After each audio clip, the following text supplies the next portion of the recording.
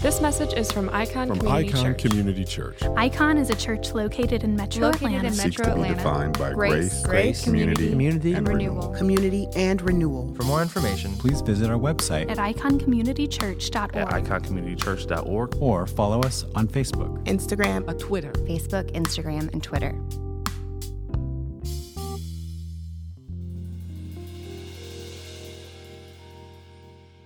I'm allergic to dogs. Some of you guys know this. And so I normally don't use dogs as an object lesson for anything because it just makes me want to sneeze. But honestly, there's a really great application we can have. If you've ever had a dog or you begun training a dog, I had one as a kid. And I remember the difficulty with which we tried to teach our dog how to stay. And for those who have ever had a dog, or if you have one, you've gone through this time of how do I get my dog to stay? How do I get them to not move? How do I get them to obey the rules even when I'm not present? And the reason why I'm bringing that up is because I think we have the tendency to assume that the way God gets us to stay is the same way. Maybe a better way to put it is that when God calls us to remain in him, we believe it's him calling us to stay the way we would tell a dog to stay. The American Kennel Center gives real guidance on how to teach a dog to stay. They identify it with 3 Ds. They say to identify the duration of the time that you want the dog to stay, that you identify the distance at which you want to be away from the dog in order to make the dog stay. And then they say to give distractions for the dog. In many ways, to tempt the dog so that you can almost break the dog of its tendency to disobey so that it will indeed stay. In many ways, we assume that God is doing the same. And so keep those things in mind. Because when we walk through this, when we kind of go back through some of what Jen preached last week about what it means to remain in him, we want to understand that remaining is not just passive. Remaining is indeed active. Remaining is something that we do. Remaining is not just something that we don't do. It's very different from the ways in which we would look at a dog. And so we're going to talk about that a little bit more, but by way of review, here's where we are contextually. We're at the end of Jesus's life. He is nearing his death. He's ending his lengthy discourse that had begun in chapter 14, and we're going to see it run all the way through this chapter, all the way through chapter 16, and then 2 chapters after that, we're going to see Jesus walk through his prayer for his disciples, and then we're going to see his betrayal and his arrest.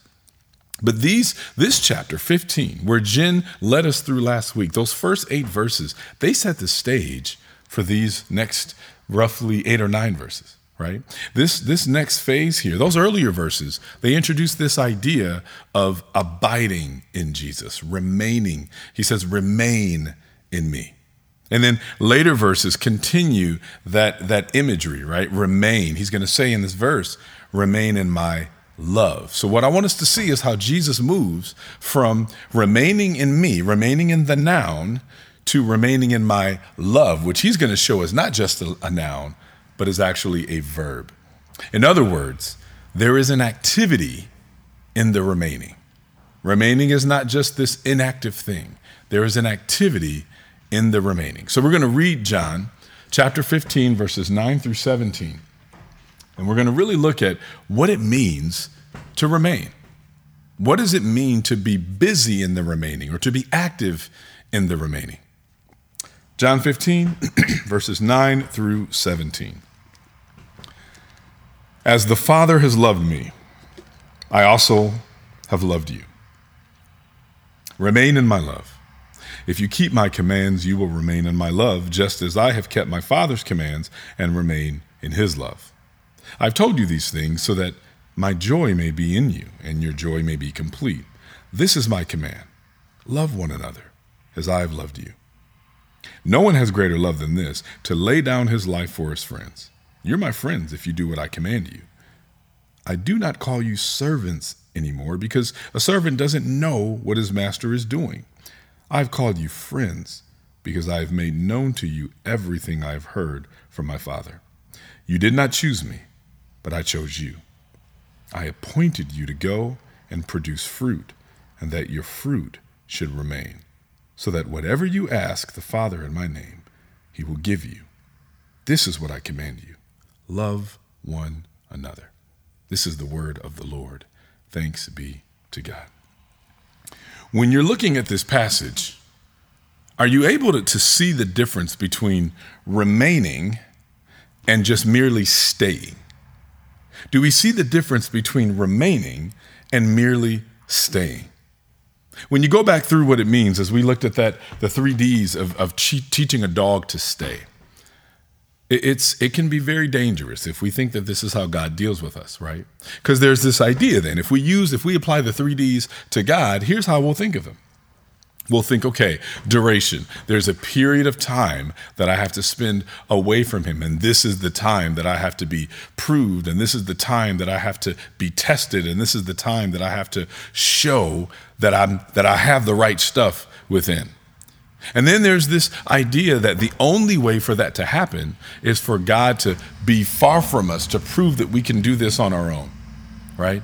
That's why when Jen talked about remaining in the vine and how we are never the source of the fruit, we're never the source of these good works. In many ways, though, we act as if that's exactly what God expects from us. God gives us this duration. We don't know how long that duration is. It can be any period of time, but the real part of that duration is the distance that God must have from us. We may not say he's distant, but we will behave and act as if he's distant. How do I believe that he's distant? Because I think that the fruit relies on me. I function as if the fruit relies on me. So I think, so that way, in the same way with a dog, when the dog sees the owner return, and the owner begins to praise the dog for staying in the midst of the distance that this dog had from its owner, the dog can feel affirmed and go, I pleased you. You are happy with who I was when you weren't close to me. So if we think that about God, we miss who he truly is. And then we get to this idea of distractions. And we will look at, in the same way that with a dog, what you'll do with the dog is, if you want to make sure that the dog will stay, you'll find reasons to tempt her to not stay. So, I was talking to Jen, and she said growing up, what they would do is sometimes they would tempt the dog. They were kind of cruel. They would tempt the dog and have food in front of the dog's face and eating and chewing and playing and doing whatever just to get the dog tempted enough to be. And then what would happen? I'm guessing likely if the dog ended up breaking, they'd be like, no, get back there and stay again. We think God functions that way. We think God is like, hey, watch what I'm going to do to them, and then hides behind a corner and chews on like our favorite chew toy to tempt us to go after it. And then afterward, we go running and we're like, what did you expect me to do? You knew that I would want that. And then God is like, it's time for me to break you. I tempted you to show you just how much breaking you need. And here you are. Go back and stay again. That is not what it means to abide. That is not what it means to remain. And we see that even as we look at the first few verses in this passage. When you look at what Jesus says in verse 9, he says, as the Father has loved me, I have also loved you. Remain in my love. You see him moving. Early on, he's been saying, remain in me. And there is a passivity to a degree in remaining in Christ. Jen pointed that out. There is a passivity there. There is an inactivity there. What do I mean by that? The first acting agent in the changing of our hearts is Jesus. It's not us, right? He's going to prove that later when he says that I've chosen you, you didn't choose me. The first acting agent. So there is a passivity in that something has to change our heart, soften our heart, to be able to become aware of our sin, to become aware of our brokenness, to become aware of our need for a Savior. So in that way, yes, there is an inactivity. We don't even have to think about that. It's not even intentional. There is an inactivity. However, it doesn't end with inactivity. So when Jesus moves from remain in me and then remain in my love, this remain in my love. Here he is, first 8 verses of this chapter, what Jen shared with us, he has shown us he is the vine grower. Jesus is the vine and we are the branches. That's how he can say, remain in me and I in you. As the branch can't bear fruit by itself unless it remains in the vine, neither can you unless you remain in me, right? Verse 4, he made that really clear. But here he is continuing and saying, in the same way that the Father has loved me, I also love you. This is the relationship, these interrelationships that the Father shows between the Father, the Son, and his disciples. We're seeing this interrelationship over and over again. Now, this word remain, Jen talked about this in great length last week. And when we talk about remain, this Greek word for remain, when he says remain in my love, we have to ask, what does it mean to remain in the love of Jesus? Now, this Greek word means dwelling in a particular place and staying there and abiding there. But it almost suggests the kind of peace and stability that you might even associate with being at home or at the home of a hospitable friend. There's a safety in the remaining. There's not like, again, in that dog example, it's not like, oh no, master's getting ready to put me through the ringer. What's getting ready to come next? What temptation's getting ready to come next? What chew toy's coming next? This isn't that. There's this sense of safety. There's a sense of peace, which is why he emphasizes love in the remaining. The remaining is not emphasized by this uncertain trepidation, this uncertain kind of foreboding sense that something might be coming. There's a sense of safety. There's a sense of real love. That's why he says it. Love begins with the Father and it flows through the Son to the disciples. And then he says something about this that is also interesting and might even be off-putting for us. Because he says, as the Father has loved me, I've loved you. Remain in my love. If you keep my commands, you will remain in my love, just as I have kept my Father's commands and remain in his love. So here we're seeing on some level, our remaining in the love of Jesus is contingent upon our obedience. Now, I know that this can be really hard because we are so afraid or so worried about being kind of wrapped up in what some would call works righteousness, right? This idea that I don't want to feel like that I'm evaluated by the good things that I do or the sins that I don't do, or I don't want to, we've seen churches abuse that and use these good works and these avoiding of sin as a way to almost kind of shame people into doing right. And so sometimes the pendulum swings the other way. And we're so afraid to even hint at some of that because of the damage that's been done, that we miss what the Father's love draws us into. We miss what it means to love him well. And so we miss what it means to hate sin, to battle sin, and to obey. Now, please understand, the obedience is not what makes you a Christian. It's you being a Christian that leads you into obedience. The obedience is not what actually makes you get the fruit. The fruit itself is actually in the obedience. So we've said this before. In other words, obedience is never the root of your salvation. Jesus is. Obedience is the fruit of your salvation. So it is impossible for you to be rooted in Jesus. As Jen pointed out, it's impossible to be rooted in Jesus and not show fruit. It's impossible to be a Christian and not obey. That's part of the fruit of what it means to be tied to the vine. So when Jesus says, if you keep my commandments and you remain in my love, or if you remain in my love, you will keep my commandments, that's what he means. He's saying that if you're rooted in me, then you're going to function and you're going to emulate and you're going to mimic and you're going to bear my image in every aspect of your life. That's what it means to obey. That's what it means to keep his commandments. So he gives us this model of obedience, and he uses himself. He tells us he came to do the will of the one who sent him. He said that in chapter 4. He said that in chapter 6. He said that in chapter 8. He keeps the Father's word. He says that in chapter 8. He tells us that he's come to do the will of the Father, and he did it so that we might know that he loves the Father. He said that in chapter 14.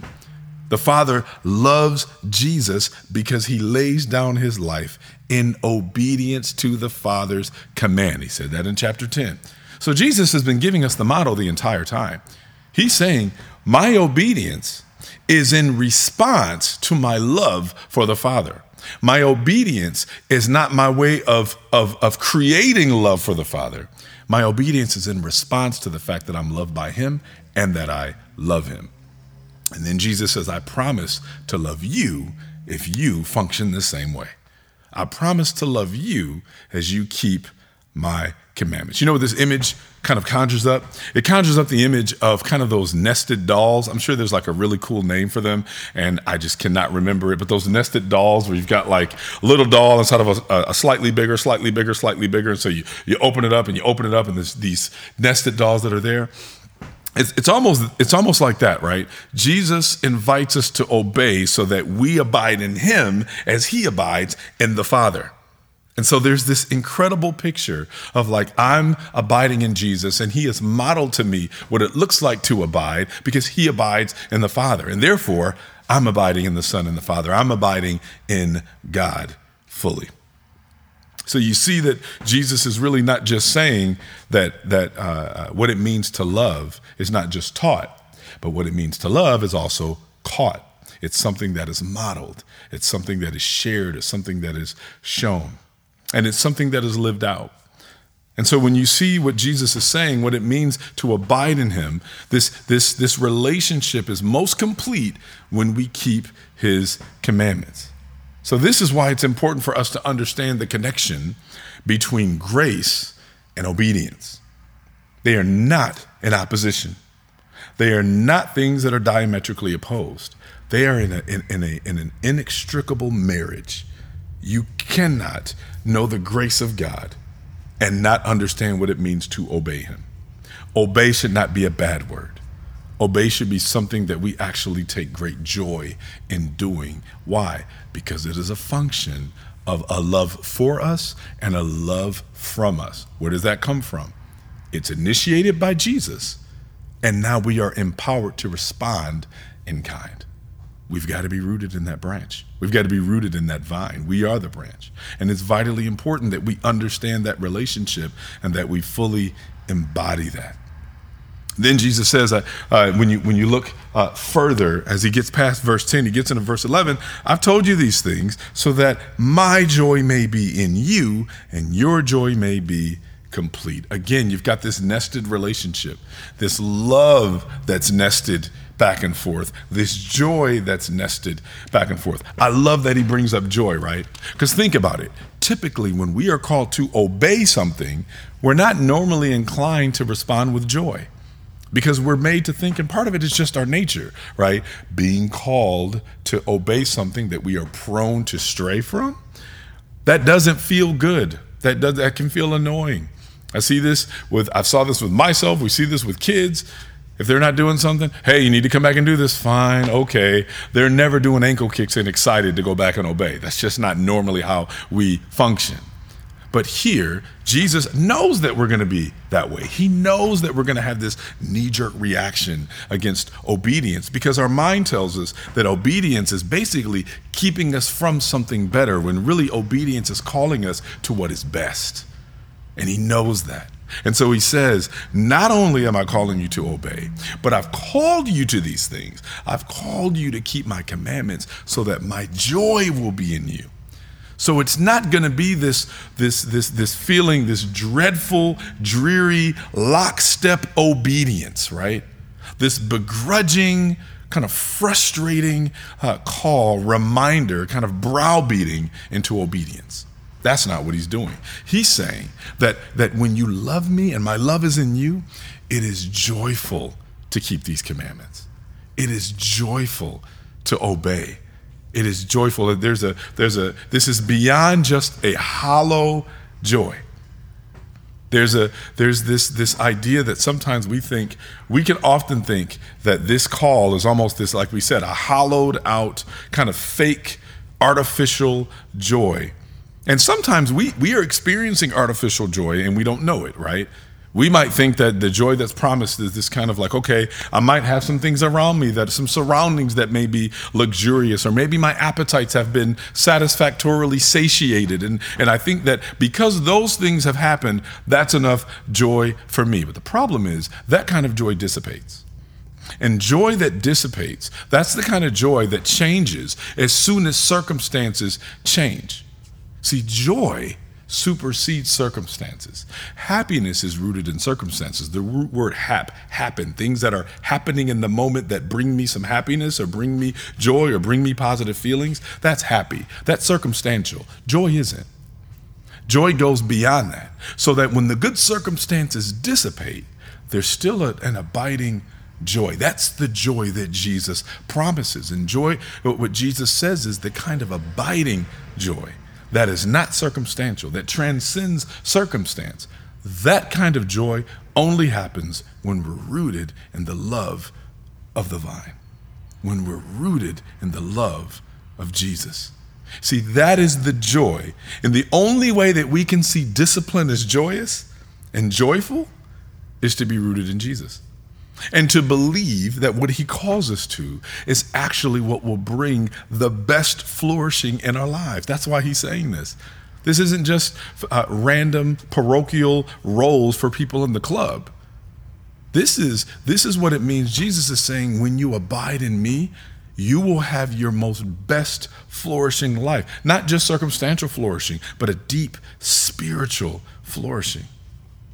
Which is why when he goes to verse 12 and he says, so this is my command, because you might say, okay, Jesus, you've been saying this. Jesus has said this before, right? Keep my commands, keep my commandment, keep my commandment.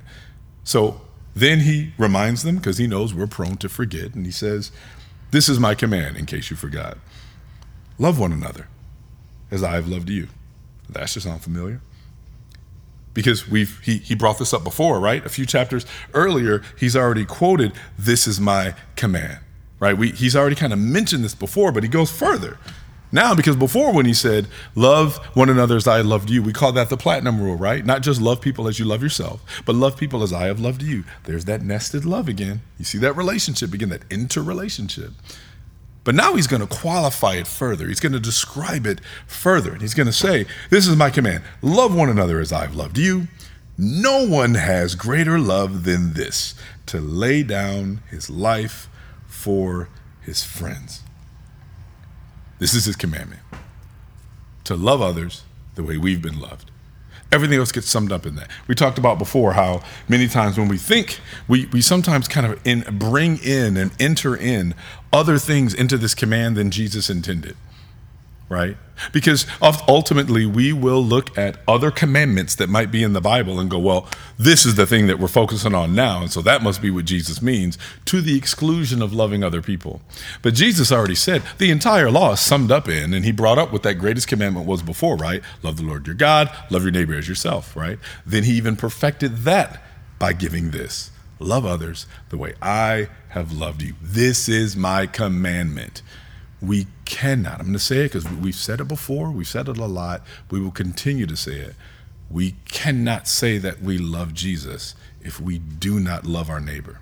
And not only if we don't get to define how we love our neighbor.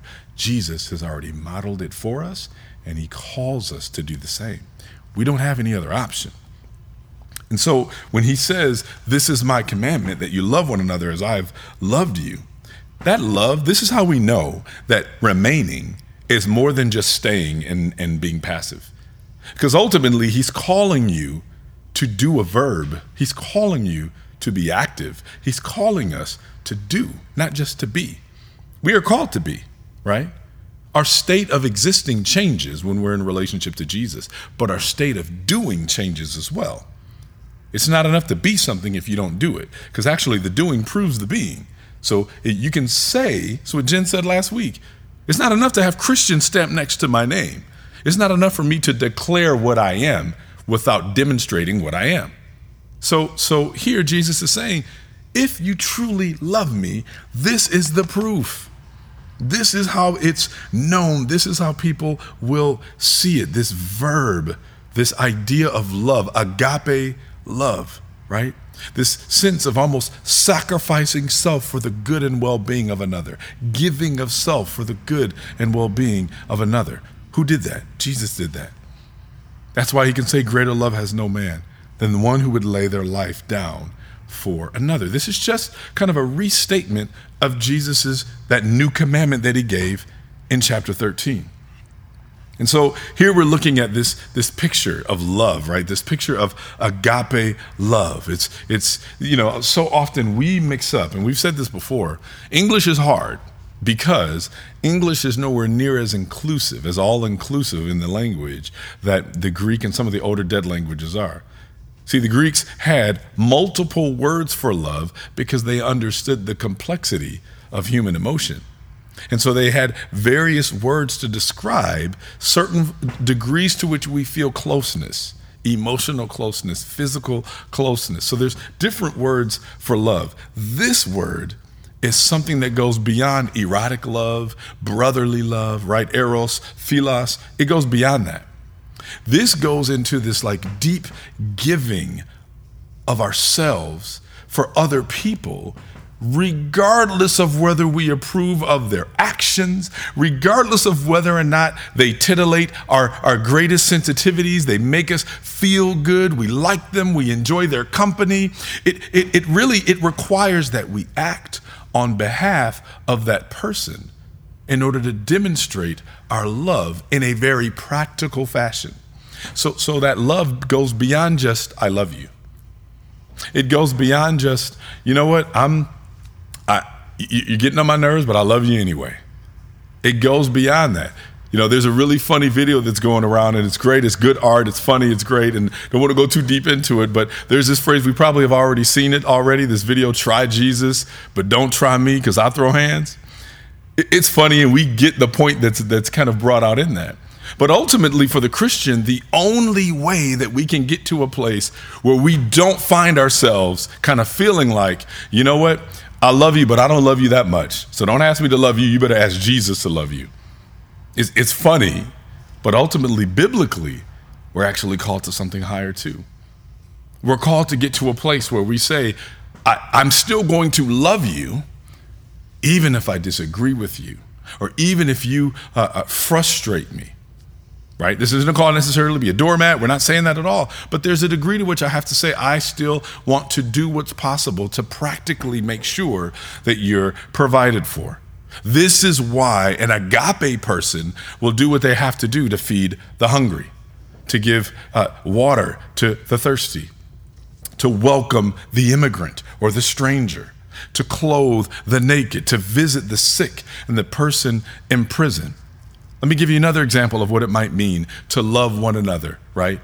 Maybe even so that we push ourselves down to love another person. The Bible says to esteem others as higher than ourselves. It might mean pulling back or abrogating my own individual rights and my own individual freedom for the sake of the flourishing of others. That means if I feel like it is against my individual rights to possibly even be forced to put on a mask in order to protect others from possibly meeting a fatal end, then that means I move myself down and I exalt the others, because that's what it means to be rooted in the vine. It means whatever I feel like I'm due, whatever it feels like I'm owed, I'm willing to give that up in order to be able to care for others.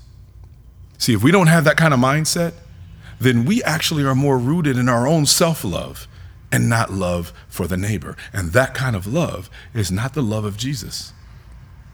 Again, it does no good then to hold up a Bible, to put up posts on Facebook, to repost videos that shows that we love Jesus, and we still are going, but my rights though. But my individual rights are pretty important. And so I'm gonna fight. I will fight harder for my rights than I will fight to love my neighbor. That can't possibly be rooted in the vine. It's rooted in a dead branch. This is why Jesus can say there's no love greater than this. Greater love has no one than this, to lay their life down. Let me tell you something.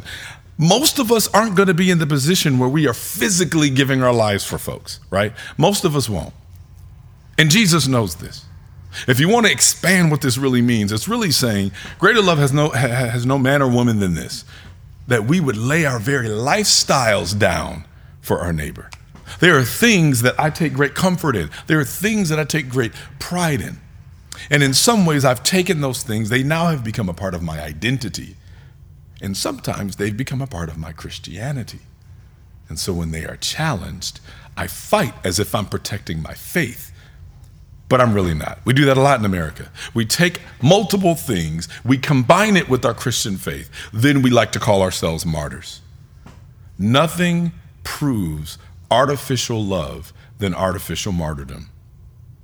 It doesn't make any sense for us to create ourselves into this martyr. The only reason why we do it is because we've added things to what the actual gospel is. And then we say, well, I'm not going to do that because it's against my religion. I'm not going to do that because of freedom of religion. Actually, it's just freedom to be selfish. This greater love is what we're called to. We know this. In the ancient world, friendship was very important. And it operated at a number of levels. You had political friendship, in which certain people were known as friends of the king, right? Friends of Caesar. So you had certain privileges because you were afforded those privileges because of your close proximity to someone of great importance. Then you had this benefactor-client friendship. So in this way, you've got a wealthy person who would become the patron of someone who was less well off. In many ways, they are like the sponsor of this less well off person. So again, you've got some proximity to this important person and they can vouch for you or speak for you. Then you've got mutual friendship, friendship among equals. This last category of friendship involved the sharing of confidences, the sharing of possessions, and even in extreme cases, the laying down one's life for a friend. So it can include life, but oftentimes it's our very lifestyle. Now, at this point, Jesus doesn't really understand. The disciples don't really understand that Jesus is going to soon die for these men that he is now calling his friends. After the resurrection, they're going to finally understand the significance of these words. His love will require him to go to the cross for his friends. His commandment to love each other as he loved us is also going to require sacrifice. You see this nested thing again? Even Jesus' purpose in many ways is a nested purpose, and our purposes are nested in his. Jesus says, love like I loved, live like I've lived, sacrifice like I've sacrificed. This is the only way that shows if we truly are keeping his commandment. And so again, we know that 1 John 3:16 makes this same thing explicit. He says, by this we know love, right? He says this. This is how we know that Jesus loved us. How? Because he laid down his life for us. And we ought to lay down our lives for the brothers and sisters. That's it. In the same way that Jesus modeled what it means to give up his lifestyle and his very life for brothers and sisters, we're called to do the same thing. This is more than just staying put. Many of us are content to just be like a dog and just stay put. You know why? Because staying put means I don't really have to step outside of myself and love anybody. I can just stay and obey the master, and the master will be pleased with me. Not this master. Because this is a master that says, not only am I your master, you're actually my friend, which means, in many ways, masters would just say, do as I say, and that's it. When I was in the military, you follow the chain of command. You don't ask the commander why the commands are coming. You don't even really have to know what's going on in the commander's heart. You just obey the rules and go. There's a mission that needs to come about. There's a mission that needs to be achieved. In order to achieve the mission, you don't ask questions. I don't have to care what's in his heart. I don't have to know what's happening in his family. I just have to obey the rules. But that's not what friends do. Jesus says, I love you so much that I not only give you rules that you do have to obey like a servant, but I'm going to give you my heart. So you're going to get my motivations. The same motivation I have to honor and glorify the Father, you're going to get that motivation. So when you feel like you're frustrated and you don't know how to love somebody well to the point where you want to tell them, you can't even try me no more, just go try Jesus. I'm done showing the love of Jesus to you. Let him deal with you directly. Jesus says, if you have my love within you, and you have my spirit within you, I will empower you to love the people that you think are unlovable. I will give you the power to push your own things down, the things that you think are important. I will teach you and show you that they're less important than loving your neighbor. It's interesting when you see, again, this language of love, one of the most famous ones we know, right? We talked about this months ago. John 3:16, for God so loved the world that he gave his only begotten son, that whoever believes in him will not perish, but have everlasting life. This is such an incredible, dare I say, godly coincidence, right? 1 John 3:16 and John 3:16, both talking about love, both talking about what it means to lay our lives down. We see this earlier. Remember when Thomas said to the other disciples, hey, let's all go to Jerusalem so we can die with him? Remember? Because that's what we'll do. We'll use language and say, hey, let's go die with him too. It was clear that Thomas didn't have a whole lot of enthusiasm for sacrifice. Peter later said, Lord, why can't I follow you now? I'll lay down my life for you. But when the time came, Peter denied Jesus. What do we see here? Talk is cheap. Love is costly. This is the kind of love that costs us something. It costs Jesus something. And if our purposes are rooted in his, and our mindset is rooted in his, and our motivations are rooted in his, then ultimately we cannot love without real sacrifice. So let me ask you, what does loving sacrifice look for you right now? How does that look for you? Who are you loving? How does your love look? Is it love on your terms? Is it love as long as you're comfortable? Is it love as long as certain things are met on your behalf? Or is it love that says, I'm willing to even push some things that I might find to be important. I'm able to push those to the side in order to continue to love them well. Y'all, this is not intuitive. This is not easy. It's not even human, because our human nature is so broken and fallen that our default position doesn't work this way. So there's something else that has to happen. Something has to change. Something has to give us real life in these dead branches. This is what it means to be rooted in the vine. So when he says, you're my friends, he says, you are my friends. Now there's this philo, this word from which we get phileo, this word from which we get brotherly love or friendly love. You are my friends if you do whatever I command you to do. In other words, if you keep that great commandment I told you, you're my friends. You're more than just a servant. You're more than just, I'm just following orders. You're more than just, because listen, there are plenty of people who have done horrendous things because they were just following orders. He's saying, you are more than that. You are my friends if you continue to keep this command to love others the way that I love you. You're more than just my servant now. I share my heart with you. I share my mindset with you.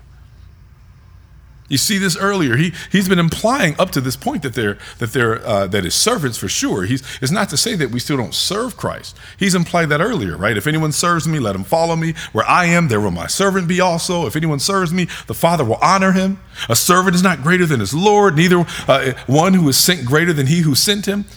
Jesus has been saying all the way, it's not that we are less than servants, but because of our love for him and his love for us, we are more than servants. We are friends.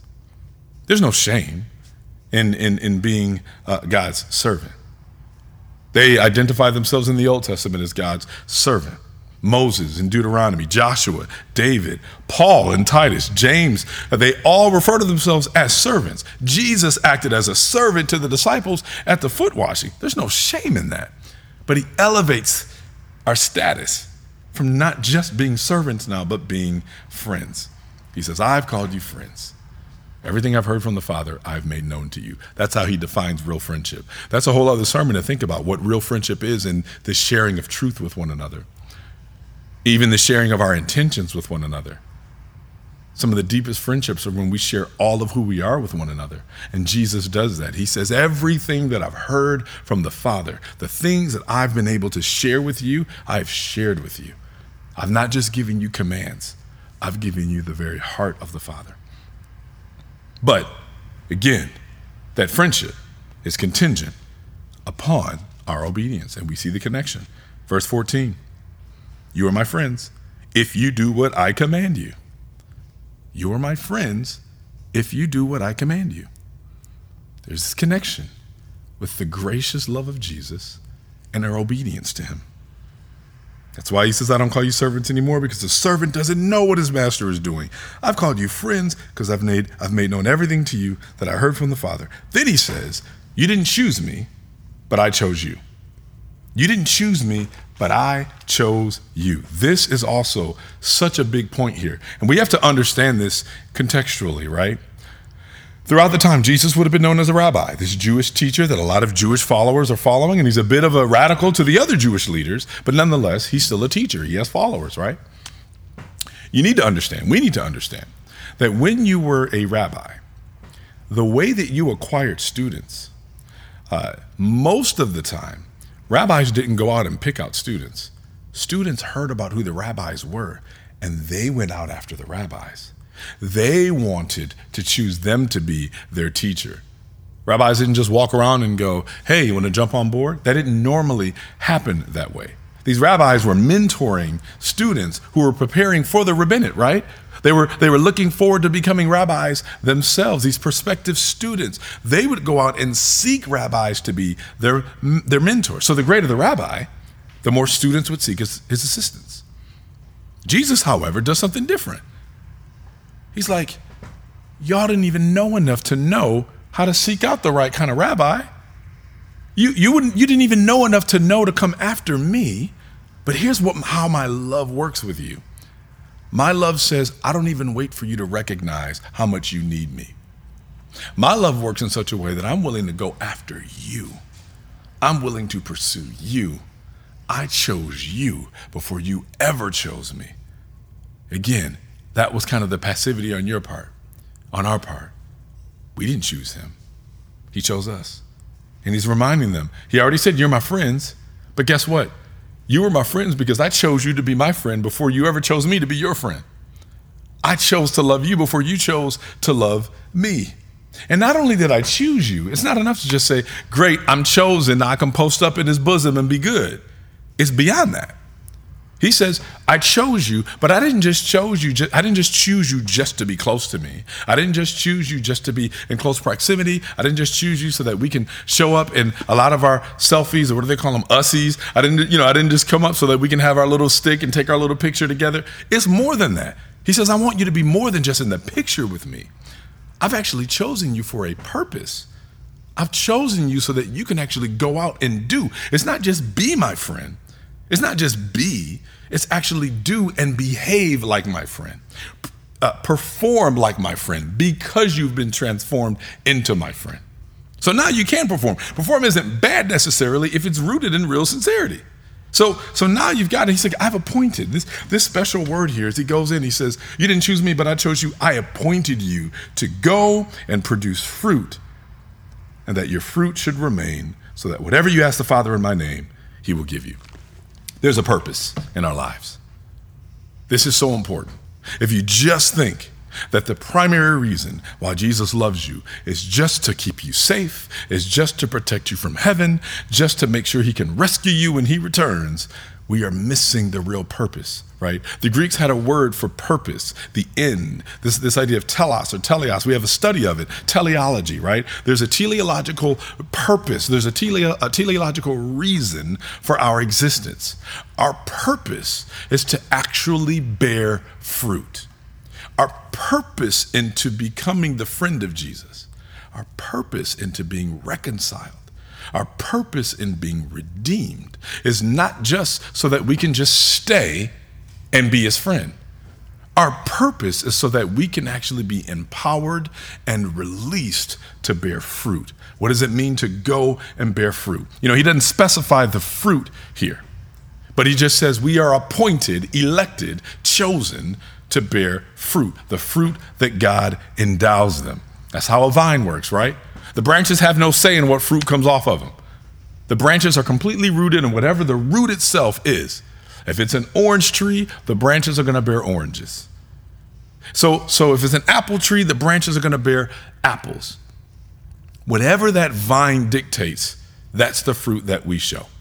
So he's not specific, but he realizes that some of us are called to various things. Our fruit's going to look different here or there, but there's some objective fruit that should be true of all of us. If we are to produce fruit for Christ, then it's important that we seek his will for our lives.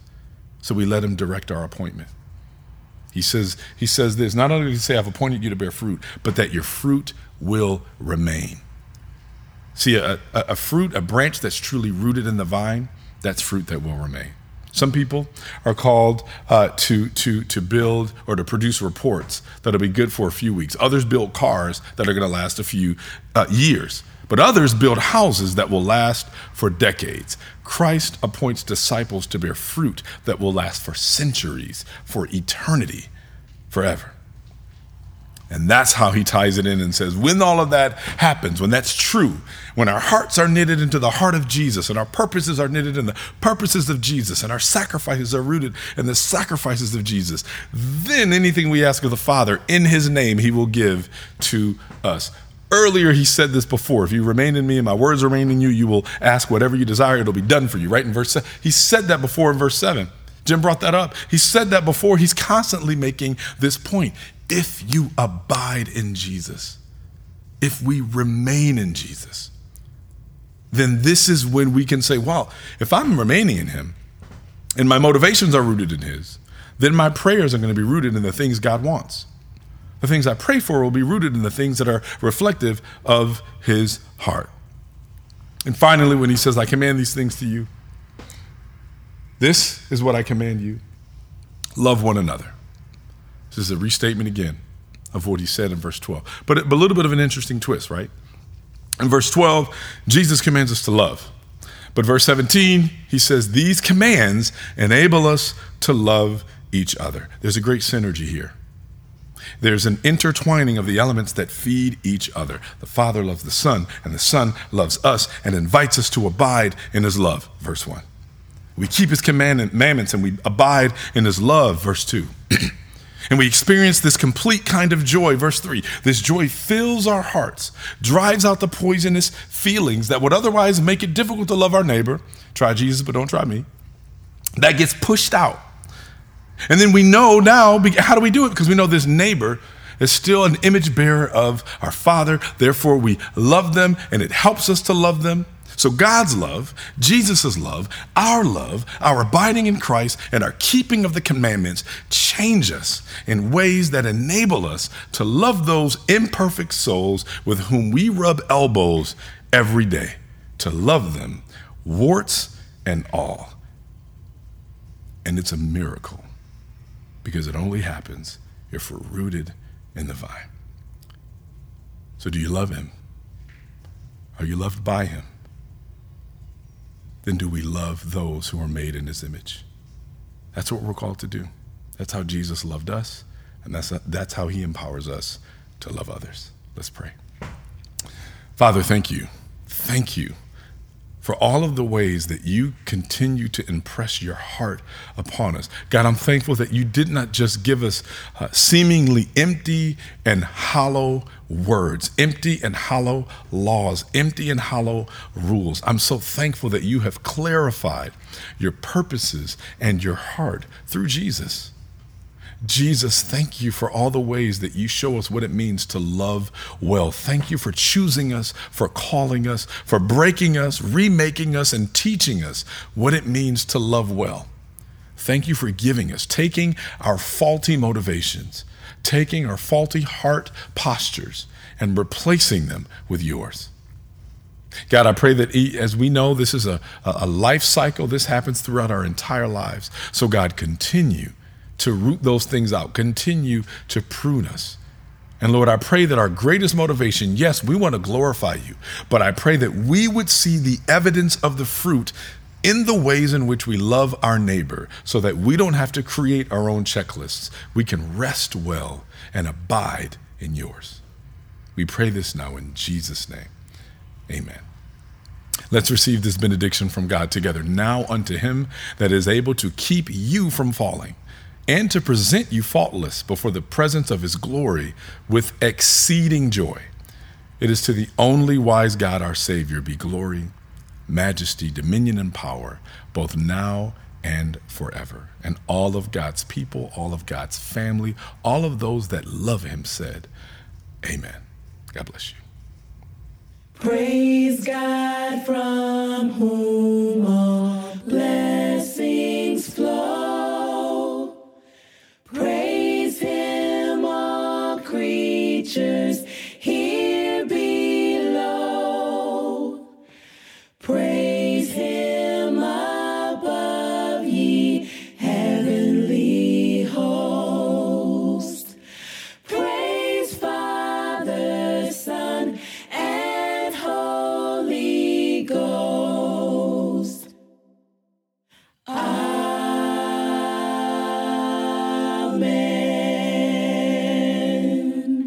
Thanks for listening to this message from Icon Community Church. Please visit us online at iconcommunitychurch.org or follow us on Facebook, Instagram, and Twitter.